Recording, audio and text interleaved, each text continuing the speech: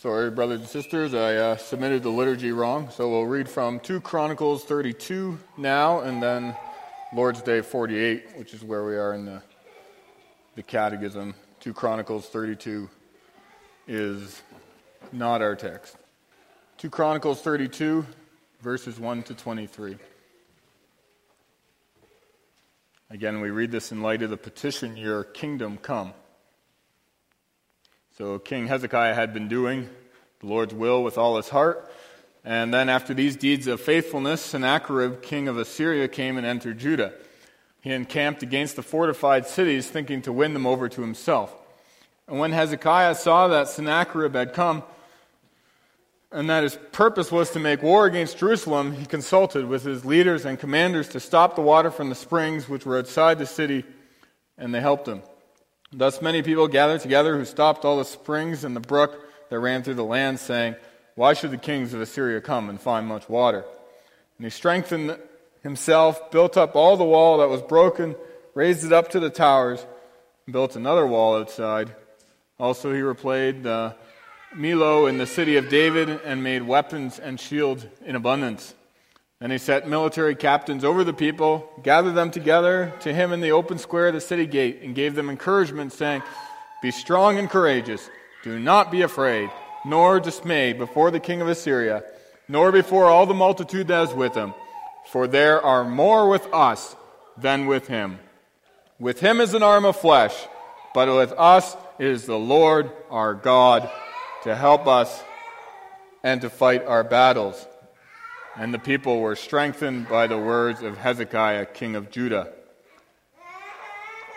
After this, Sennacherib, king of Assyria, sent his servants to Jerusalem, but he and all the forces with him laid siege against Lachish.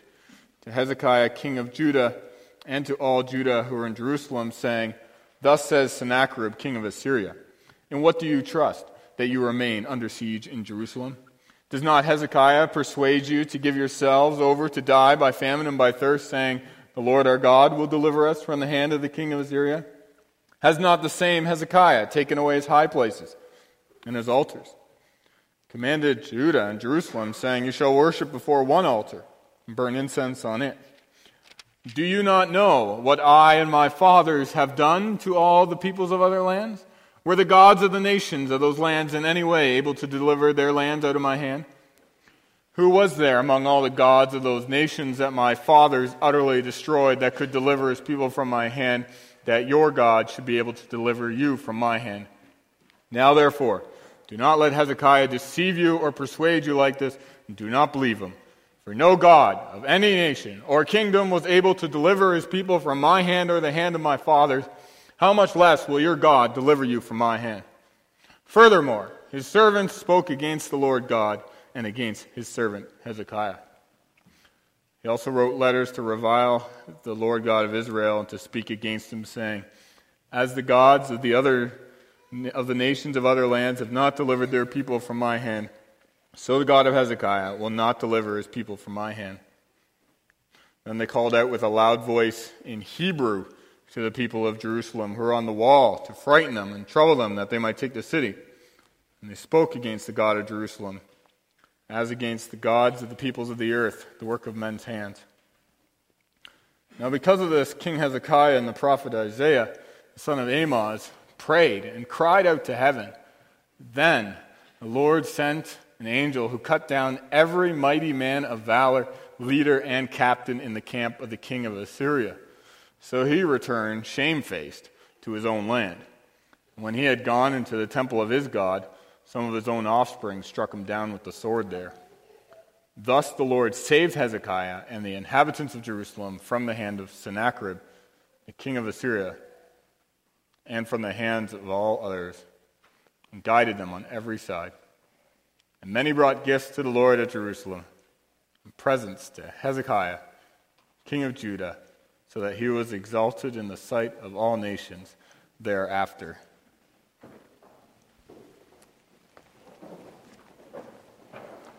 Thus far, the reading of God's Word. As we go through the Lord's Prayer, we've come to Lord's Day 48.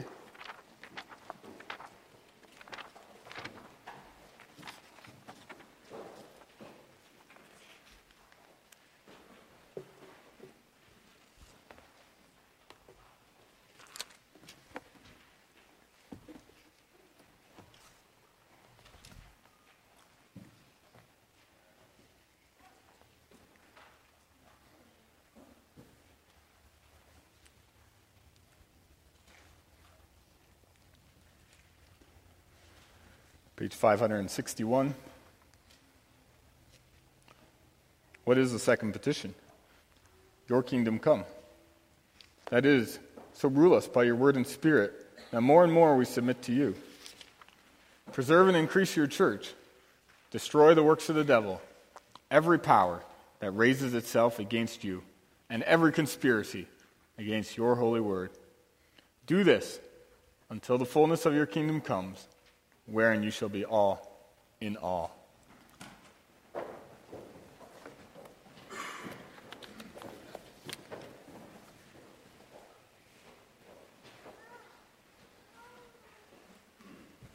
Brothers and sisters of our Lord Jesus Christ, when we say your kingdom come, what do we understand by kingdom? As you know, many of you, our relationship to our 90-year-old now, Queen Elizabeth, doesn't give us much of an idea since she exercises no real power over us.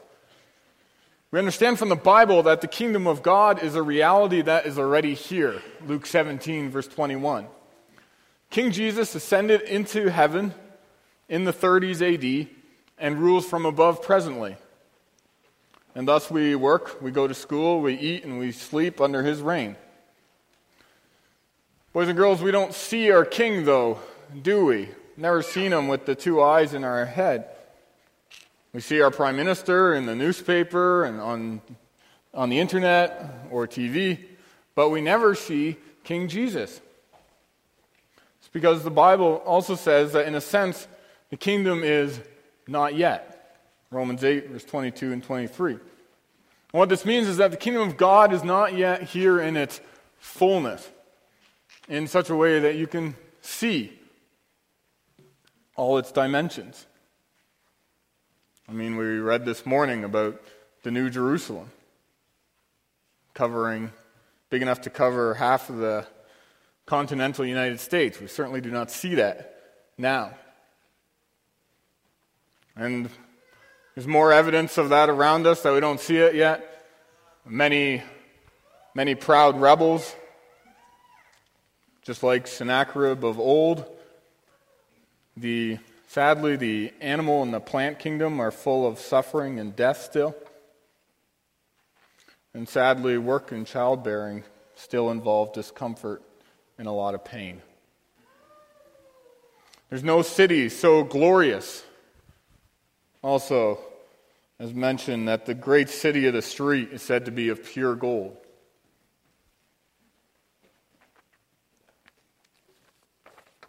In addition, we know the kingdom's not fully here yet because the citizens of the kingdom do not yet have perfect bodies. And what are we to do as we continue to wait for its coming? Like the generations that have gone before us, our King wants us to be busy with his work under his good rule, to continue to be busy with it. And what are we to do besides working for the King? Well, one of the things we're commanded to do in between his first and his second coming is to pray the prayer that he gave us. And this afternoon we explore the second petition of that prayer, your kingdom come. And I bring to you the word of God then as summarized in Lord's Day 48 under this theme and points. In the Lord's Prayer, our Lord teaches us to pray, your kingdom come.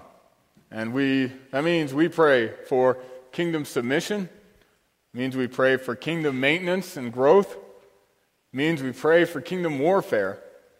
And it means we also pray for kingdom completion. First of all, kingdom submission.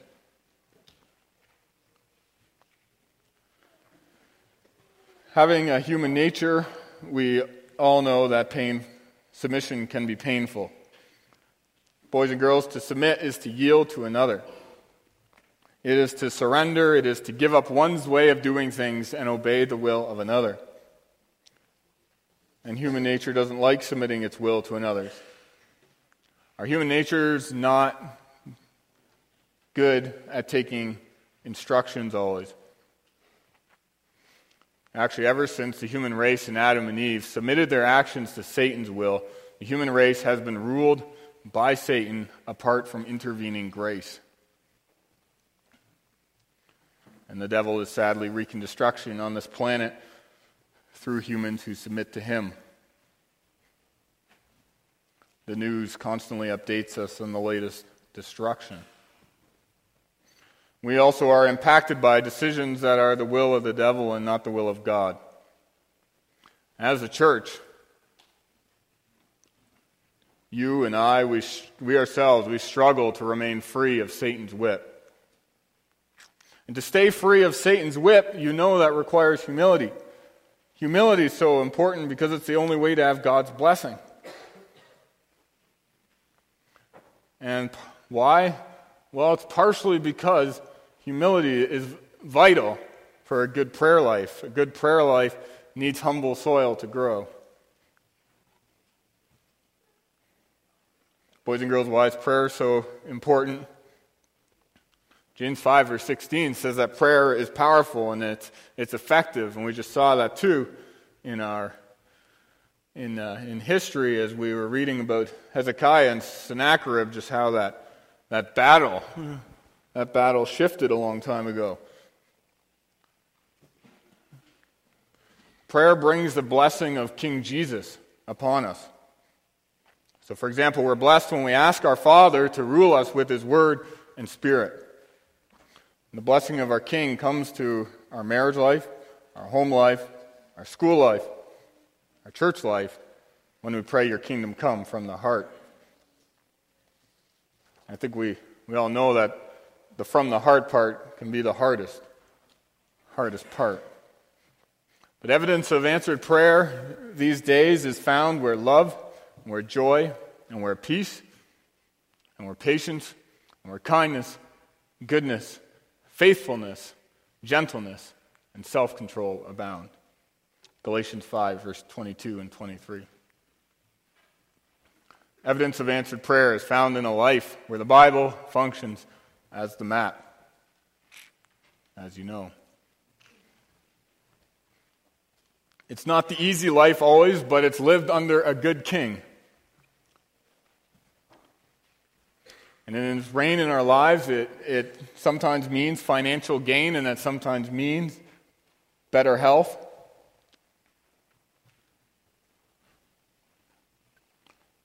More difficult to deal with is sometimes His reign in the lives of Christians means financial loss and loss of health,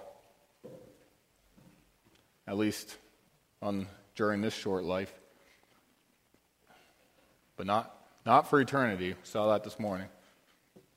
And His reign in our lives often means repaired, and it means better relationships. Harder to deal with, sometimes His reign means the breaking off of certain relationships.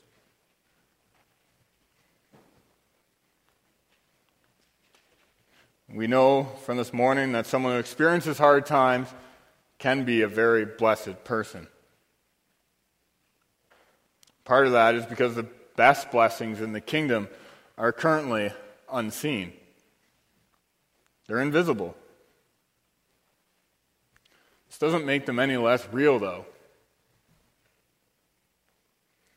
So let us continue to seek blessing by submitting ourselves to our King and praying to be ruled by Him. See now in our second point that the Lord desires us not only to pray for kingdom submission, but also for kingdom maintenance and growth. Catechism says that we ought to pray, "Preserve and increase your church." And let us remember that the church is part of the kingdom of the Lord Jesus Christ. In fact, the people of God have always been a central part of God's kingdom on earth. In Old Testament times, the welfare of the ancient city, Jerusalem, was at the heart of kingdom maintenance and growth. And it was this particular city where the Lord dwelt with His people. And thus its preservation was so critically important. To pray for ancient Jerusalem was to pray for God's will to go forward. Think of David's words that we read in Psalm 22 as he's urging others to pray. Pray for the peace of Jerusalem. May those who love you be secure. May there be peace within your walls and security within your citadels. And so when the people called on the Lord for his kingdom to go forward, then things improved for Jerusalem. And so we read about when Assyria's commander Sennacherib and his army laid siege to Jerusalem. Times were terrible. And then at one point, King Hezekiah and the prophet Isaiah, they came to the Lord and they prayed with all their heart. And what happened? And the Lord sent an angel who annihilated all the fighting men and the leaders and officers in the camp of the Assyrian king. And so the Lord saved Hezekiah and the people of Jerusalem from the hand of Sennacherib, the king of Assyria, and from the hand of all others. He took care of them on every side. And many brought offerings to Jerusalem for the Lord and valuable gifts for Hezekiah, king of Judah. And from then on, he was highly regarded by all the nations.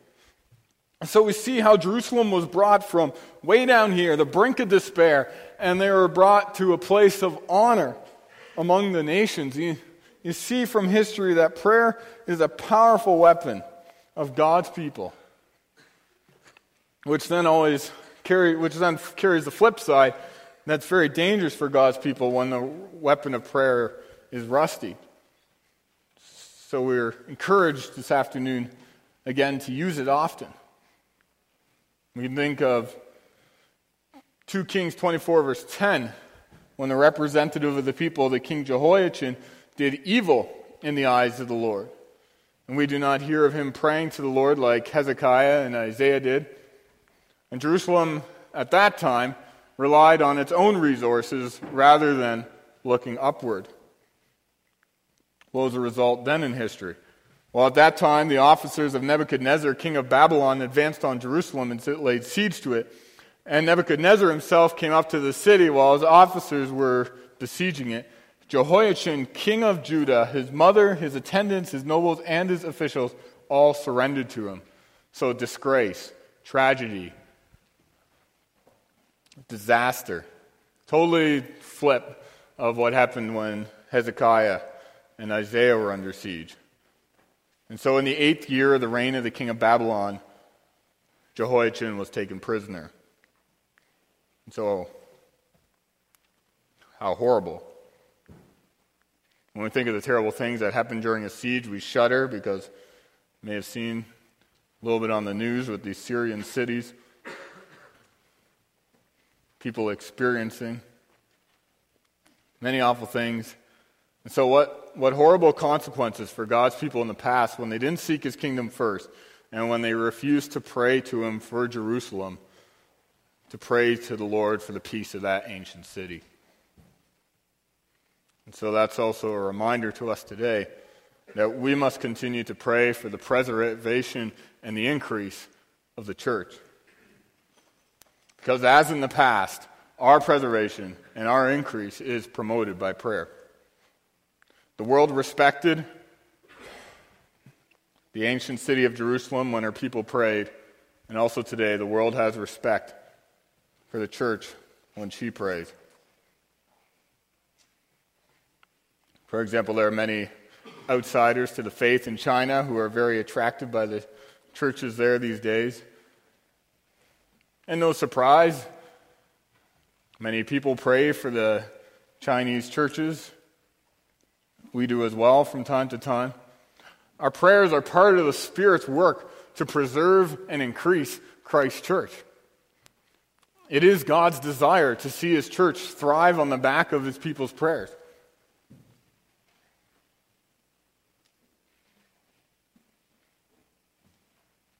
So how should we pray for Lord Jesus' church to be preserved and increased?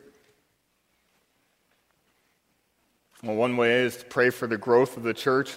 And also, as we prayed this morning, this means we continue to intercede for our children. It means we continue to pray for our neighbors to come to know their Creator as their Father. Neighbors sometimes become interested in our way of life when we're on our knees before the Lord for their sake. Perhaps some of you have read the book with the title, The Secret Thoughts of an Unlikely Convert by Rosaria Champagne Butterfield, a former lesbian English professor. Her book mentions the role of prayer in her conversion. A nearby American church prayed for the university she taught at. And our father answered their prayer, and she's now part of one of the most conservative churches in the United States. Now, when we pray for the growth of the church, we must also, brothers and sisters, continue to remember our missionaries in the mission field. And I remind you to continue to pray also for the church's purity and the church's health. And that means that we pray continually for the Holy Spirit to work among us. And we keep praying, brothers and sisters, we keep persevering to pray for straying members to be brought back in the fold.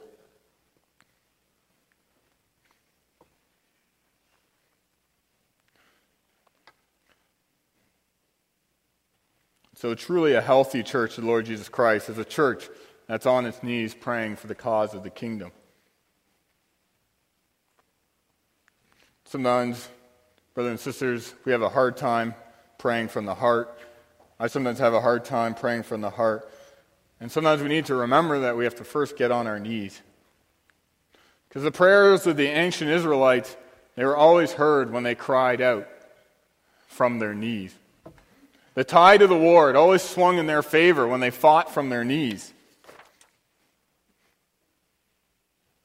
And in our fight against unseen, evil spiritual forces, we too need to keep utilizing the weapon of prayer. And so we need to keep fighting on our knees. Kingdom warfare is fought from a very unexpected position, but it's the best position. History has demonstrated this again and again. And we'll see this also in our third point about kingdom warfare. The Catechism calls us to pray, destroy the works of the devil, every power that raises itself against you, and every conspiracy against your holy word. Church has always had the calling to pray, your kingdom come in this way. And let's think about the time of Nehemiah for a moment. I invite you to turn to Nehemiah 6, verse 5.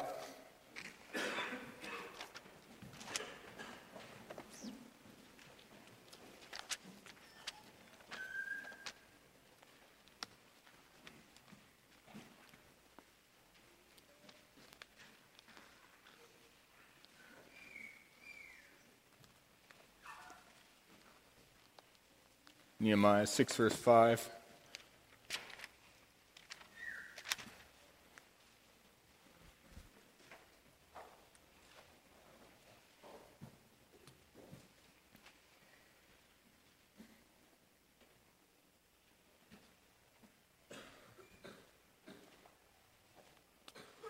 So, boys and girls, as you may remember, Nehemiah led the people in rebuilding the walls of Jerusalem. And it was a community project. I'm sure sometimes community projects happen up here as well. The devil opposed this work through men like Sanballat. Sanballat wanted the wall building to stop, so he accused Nehemiah and the Jews of planning a revolt against the Persian king. And this accusation was meant to threaten Nehemiah into stopping wall building. And we see the reply of Nehemiah in 6 verse 8. No such things as you say are being done, but you invent them in your own heart. Another translation says, you are just making it up out of your head. It means the same thing. Nehemiah then says that, for they were all trying to make us afraid, saying, their hands will be weakened in the work, and it will not be done. Now therefore, O God, strengthen my hands. And prayers like that, they contributed to that wall being up in 52 days. I think some of you have more of an appreciation for construction than I do. So it's amazing when you think of how long a construction project like that would normally take. And this is prayer in the context of kingdom warfare. We need to also pray that the devil's efforts may fail today. There are many ways to pray for this, since the devil is very active in the world today. You can consider some of the devil's efforts. Well, the devil's very actively attacking us, wants to disrupt the unity that we have. Now, of course, the devil is just a creature. He's only in one place at one time.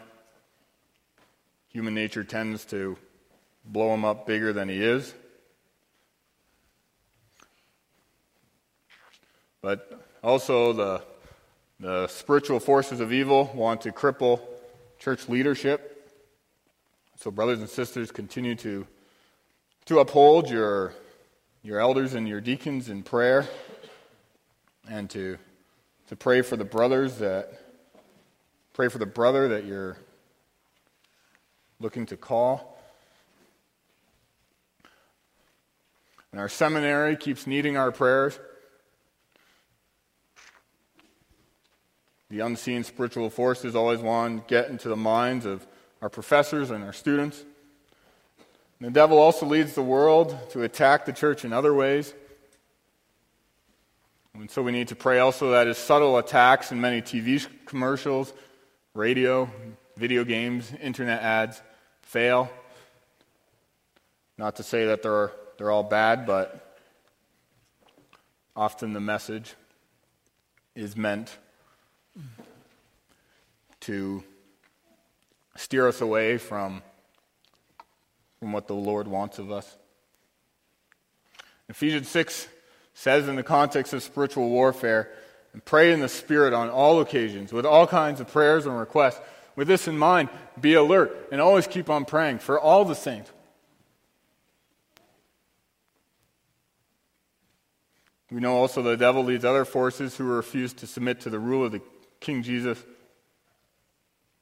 And thus, brothers and sisters, let's continue to pray for the murders of unborn boys and girls in Canada to stop. And let us continue to pray for wisdom for our Prime Minister, Justin Trudeau. Let us continue to pray that the thousands of Muslim refugees coming into this country, that they encounter the gospel here. There's so many matters for prayer, aren't there? And perhaps looking on this past week, we might be discouraged at our lack of zeal in prayer. Perhaps we had a great week of prayer. Easier said than done, but brothers and sisters, let's not be discouraged. Let's remember that the Lord Jesus, King Jesus, will also graciously forgive any shortcoming in the area of prayer if we continue to humble ourselves. Let us keep turning to the cross and be fueled by his love displayed there. The King of the kingdom loves sinners like you and like me so much that he hung like a criminal between the ground and the sky. He loved us so much that he gave his life for us. And so let us keep going on under his rule, working, and while we're working, also praying, strengthened by this grace displayed many years ago in a faraway country. Focusing on the King who was crucified will also keep us from getting discouraged that we see so little of the kingdom. We see only the tip of the mountain, don't we? And yet when we pray, we can be confident that we'll see the rest someday. King Jesus will return. He will bring his kingdom to fullness. Kingdom warfare will come to an end with victory for God and his people. No one knows the day or moment when the King will come.